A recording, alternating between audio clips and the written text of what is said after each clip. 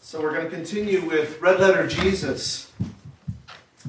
Last week we took a look at the words of Jesus that were, "Do not think that I have come to abolish the law or the prophets.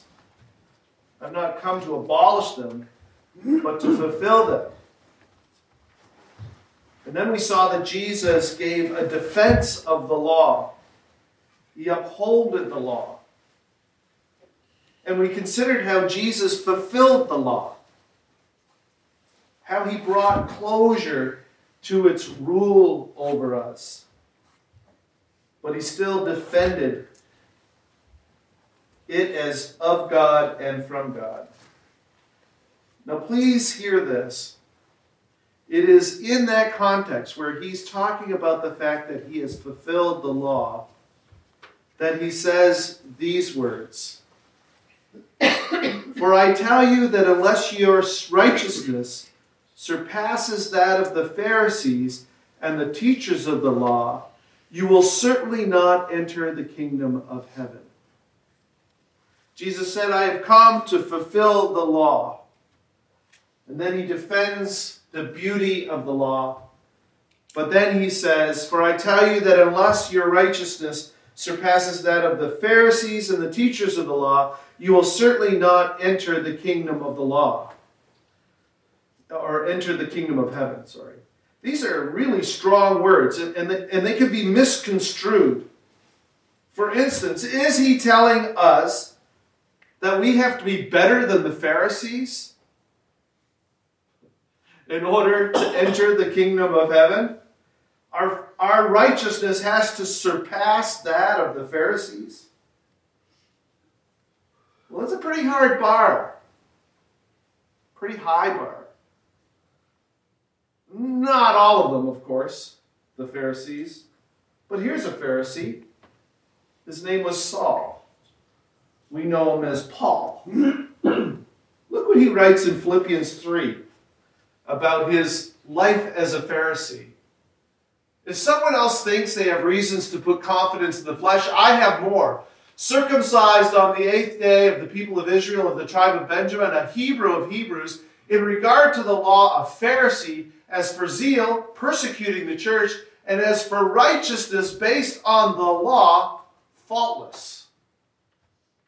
Jesus says, your righteousness has to surpass that.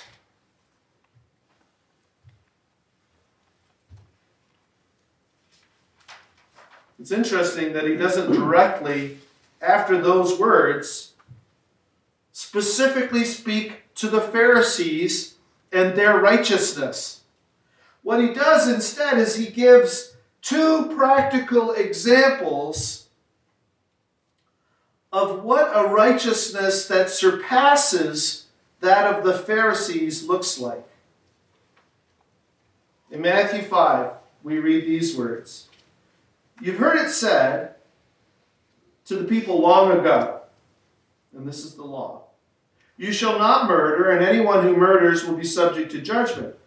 But I tell you that anyone who is angry with a brother or a sister will be subject to judgment.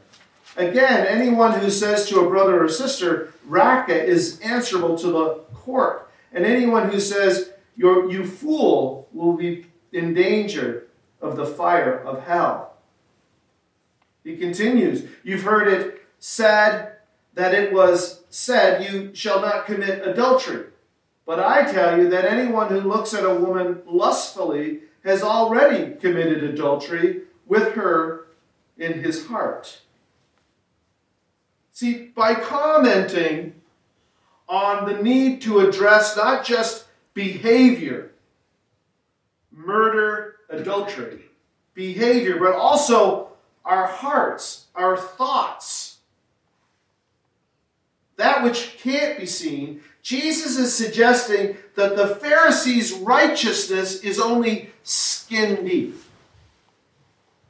Another way of thinking about it is that they follow the letter of the law, yeah, but they ignore the spirit of the law. Let's think about Saul again. He was faultless in his righteousness, in regard to the law.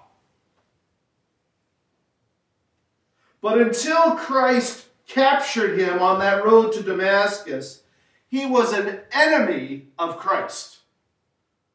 Faultless in righteousness according to the law, but an enemy of the author of the law.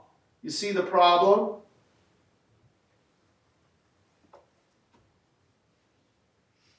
Now there would come a time in Jesus' last week before he was crucified that Jesus came out with both barrels loaded when he talked about the Pharisees, because he pointed to the hypocrisy of the skin-deep righteousness of the Pharisees. And he called them hypocrites. You'll look in your Bible and you'll find in Matthew 23, usually there's a title there, The 7 Woes on the Teachers of the Law and the Pharisees. And Jesus holds no punches. He says, and I'll just give 3 examples. Woe to you, teachers of the law and the Pharisees, you hypocrites! You give 1/10 of your spices, mint, dill, and cumin, but you've neglected the more important matters of the law, justice, mercy, and faithfulness. In other words, you major on the minors and ignore the majors altogether. Woe to you, teachers of the law and the Pharisees, you hypocrite! You clean the outside of the cup and dish, but inside they are full of greed and self-indulgence. Blind Pharisees, first clean the inside of the cup and the dish, and then the outside will also be clean. You see, you're concerned with outward appearance, but you ignore the sinfulness of your hearts. And lastly, another example. Woe to you, teachers of the law and the Pharisees, you hypocrites! You're like whitewashed tombs, which look beautiful on the outside, but on the inside are full of the bones of the dead and everything unclean. In the same way, on the outside, you appear to people as righteous, but on the inside, you're full of hypocrisy and wickedness. You camouflage your dead souls with dignity and solemnity, with an appearance of righteousness. So if we step back and try to get the idea of what Christ is doing in this part of his sermon, which I must say is at the very beginning of the Sermon on the Mount. If we step back and we look at his approach, it begs a question, and this is the question that comes to my mind.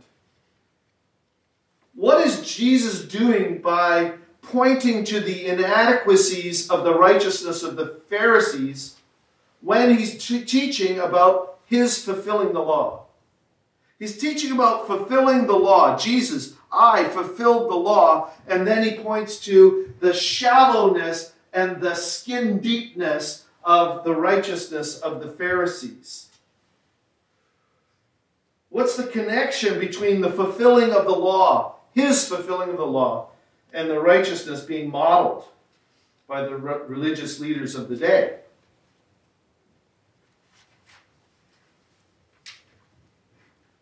One could ask, for instance, is Jesus replacing an impossible expectation with an even more demanding expectation?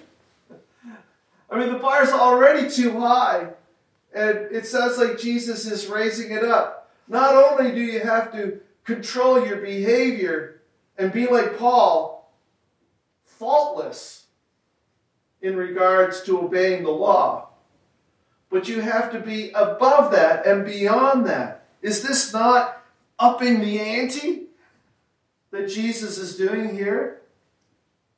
And then you look at what he asks us to do in relation to murder and in relation to adultery. Look what he says about murder. Therefore, if you're offering your gift at the altar and there remember that your brother or sister has something against you, leave your gift there in front of the altar. First go and be reconciled to them, then come and offer your gift. And about adultery and lust, if your right eye causes you to stumble, gouge it out and throw it away. It's better for you to lose one part of your body than for your whole body to be thrown into hell. Is Jesus saying here that you can't have a healthy and loving relationship with Jesus, with God? You can't be right with God or righteous unless you both obey the letter of the law, do not murder and do not commit adultery, and avoid committing the sin that leads to murder and adultery, hate and lust. Well, in a way, Jesus is upping the ante. He's saying, your righteousness must surpass the righteousness of the Pharisees, but his intention is to get his disciples to try, but is his intention to try to get his disciples just to try harder? You can't commit adultery, but you can't even lust, or you're condemned. Well, sadly, this is how many people respond to Christ. They try and try to both be pure behaviorally, obeying the law, the letter of the law, not doing this, not doing that, and in their hearts they try to be pure as well. But they fail. And they become sick of feeling guilty and failing. Because maybe they cannot murder somebody, but not to hate somebody is beyond me. So they conclude it's no use. I just can't be good enough for Jesus. And ironically, they come to that crossroad in their lives where they fully appreciate their inability to meet God's standards. And that's just where God wants them. But sadly, they don't know the gospel of Jesus Christ. They don't understand that Jesus fulfilled the law for them. And no matter how hard they try to even be as good as the Pharisees,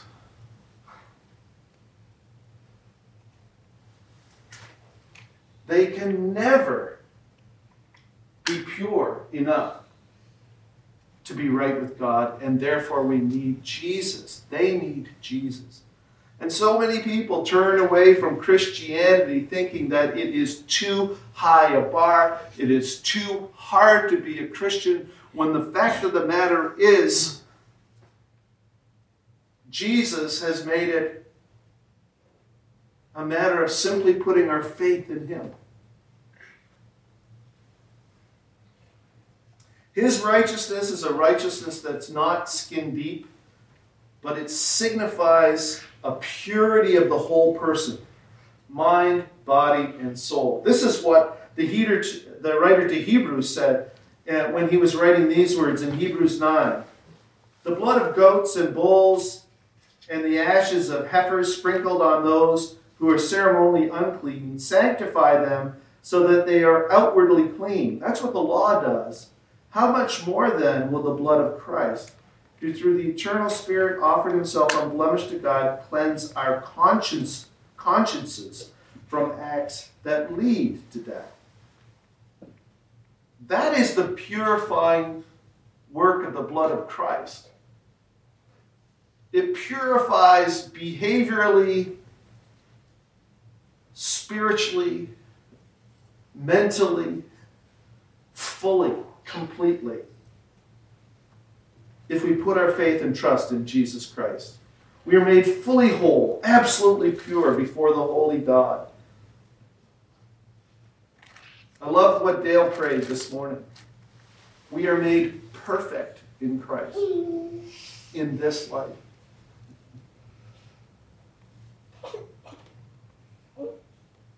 And this is the new covenant that Jeremiah predicted. The writer of Hebrews ascribed to Christ these words: "The days are coming, declares the Lord, when I will make a new covenant with the people of Israel and with the people of Judah. It will not be like the covenant I made with their ancestors when I took them by the hand to lead them out of Egypt, because they did not remain faithful to my covenant, and I turned away from them, declares the Lord. This is the covenant I will make, or I will establish with the people of Israel after that time, declares the Lord. I'll put my law in their minds, and I'll write them on their hearts. I will be their God, and they will be my people." This is the new covenant that we have in Christ. This is the new righteousness. See, God understands the devastating effects of the sin on our lives. He understands our nature, and therefore he did what we could not do. He made us righteous. This is why Paul writes in Romans 3:21, "But now, apart from the law, a new righteousness of God has been made known, to which the law and the prophets testify. This righteousness is given through faith in Jesus Christ to all who believe." So this is what I want to close with now. Jesus has pointed out that he has fulfilled the law, and that the Pharisees, the righteousness of the Pharisees, is inadequate because it's only skin deep, and it doesn't purify the whole person. That is what is required, and it's only through Jesus Christ that we can have that. So it raises in my mind another question. If Jesus fulfilled the law for us, if I am righteous, why does he teach me to live a holy life? If I am perfect, if I'm made right with God, if I am whole in Christ, why do I have to pursue? Because as you look at the Sermon on the Mount, you're going to see that it's just full of commands to pursue righteousness. And you might say, well, why do I have to do that if in fact I'm made right in Christ through the blood of Christ? Here's an example in the Sermon on the Mount, where Jesus says, "Give to the needy." That's what I need to do behaviorally. I need to give to the needy. But I know that that's not adequate enough. And then Jesus says this, do it so that no one else sees you doing it. So why is he interested in that? Because he wants you to obey not just the spirit of the law, but he wants you to obey not just the letter of the law, but the spirit of the law. And so he's calling us still to pursue holiness. So why though? Why does Jesus ask us to do this if we're already made holy? We're right. We're justified. Well, we need to be able to understand this very simple concept if we're going to consider and understand the Sermon on the Mount. And that is this, that the pursuit of sanctification is not the pursuit of righteousness. Let me say that again. The pursuit of sanctification is not the pursuit of righteousness. Paul writes in 1 Corinthians 6:11 these words, speaking to Christians, "You were washed, you were sanctified, you were justified in the name of the Lord Jesus Christ by the Spirit of God." You see, when we accept Jesus Christ as our Lord, we are washed in the blood of Christ. We are cleansed. That purifying work that is required for us to be right with God is accomplished on our behalf through Jesus Christ. We are washed. And this gives us an entirely new status before God. We are no longer sinners, we are saints. We're no longer dead, we're alive. We're no longer lost, we're found. We are entirely new beings. And that is what justification is. We are justified, or we are made right with God. But then you'll see that something else happens when we come to Christ. And that is the process of sanctification. And I noticed in John's prayer this morning that he mentioned that idea to be sanctified, to continue the journey towards Christ-likeness. That yes, we are made fully and completely whole in Christ, but we are called to continually become more and more like Jesus Christ. This begins the process of sanctification when we give our hearts to Christ, when we are washed, when we are made right, when we are justified. You see, the pursuit of righteousness ends with accepting it as a gift from Christ. Righteousness is a pursuit until you receive it, but then it's no longer a pursuit. The pursuit of sanctification ends when we die. And so here's just a little chart to show you the difference between justification and sanctification. And think of the word justification as righteousness. Justification is a legal standing. It's once and for all time. It's entirely God's work. It is perfect in this life. It's done completely. And it's the same in all Christians. Anyone who comes to Christ is justified. Sanctification is that internal condition that is continuous through life. We are continually transformed into the likeness of Christ. We cooperate with the Holy Spirit. We never become perfect in this life. Conditionally we are. Behaviorally and in our thought lives we're not. But we become perfect ultimately when we die and go to be with Christ. And then finally, it's greater in some than in others. Some are more sanctified than others because of their willingness to give their lives to Christ and to be sanctified. So yeah, Jesus commands his followers to not murder and not commit adultery, but he also says don't hate or lust. But he's not suggesting that we can earn that righteousness if we can do that. We can't. We accept his righteousness as a gift, and we pursue sanctification to become more and more like him, because he has become our righteousness for us. He wants us to parlay that righteousness into Christ-likeness through the pursuit of sanctification. And so the righteousness of the Pharisees was at the very least misguided. It was a righteousness based on trying to behaviorally be perfect, even though it never addressed the sins of the heart. A righteousness that is better than the Pharisees is all of these things. It's a righteousness that's bought by Christ's infinitely sufficient death and resurrection. It's a righteousness that placed no confidence in personal effort or outward appearance. A righteousness that's acquired by faith in Christ alone. A righteousness that is sealed by the gift of the Holy Spirit. A righteousness that energizes our pursuit of sanctification. It's a righteousness that offers us a guarantee of forgiveness when we fail.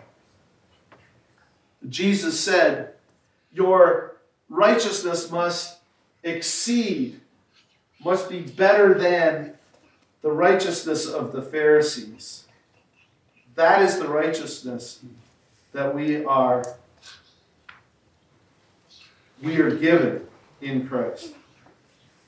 I just want to close with a confession, because I have to confess that it is really hard for me, and I have to constantly remind myself that being a Christian isn't about working hard to win God's favor. The Bible and the Sermon on the Mount, Jesus' red letter words, are full of instructions on how to be better. And it's so easy for someone like myself, and maybe you're like me, to take that as I have to do that in order to be accepted. That's not the case. I am accepted. I am loved. I am a child of God. I am righteous, and I am perfect in God's eyes. Those instructions that are given to me are not to earn righteousness, but are to become more like Christ or to be sanctified.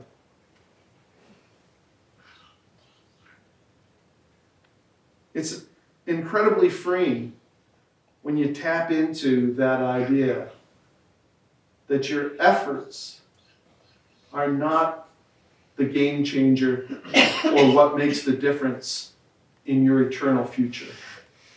It's not your effort. It's not your effort. It's not your effort.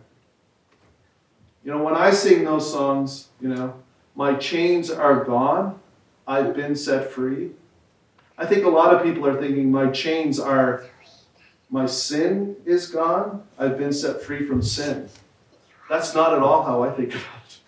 I think of it as my chains are gone. The chains that bind me to trying to be good are gone. I've been set free from that. I don't have to be bound by that chain anymore. I've been given a free gift of righteousness in Christ. Let's pray. Dear Heavenly Father, I thank you for your word. And I thank you, Lord, for this idea that you fulfilled the law for us because we couldn't. And you impress on us through your word, actually through the example of the Pharisees, that you used these words as to make the point that we can try really hard, but it'll never be good enough.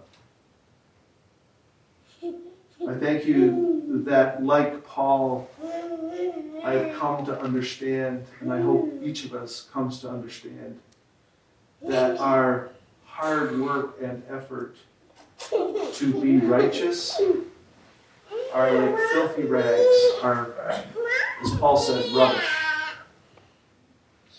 And that our pursuit to obey the things that you teach us in this sermon are not to win your favor, but are so that we can become more like you,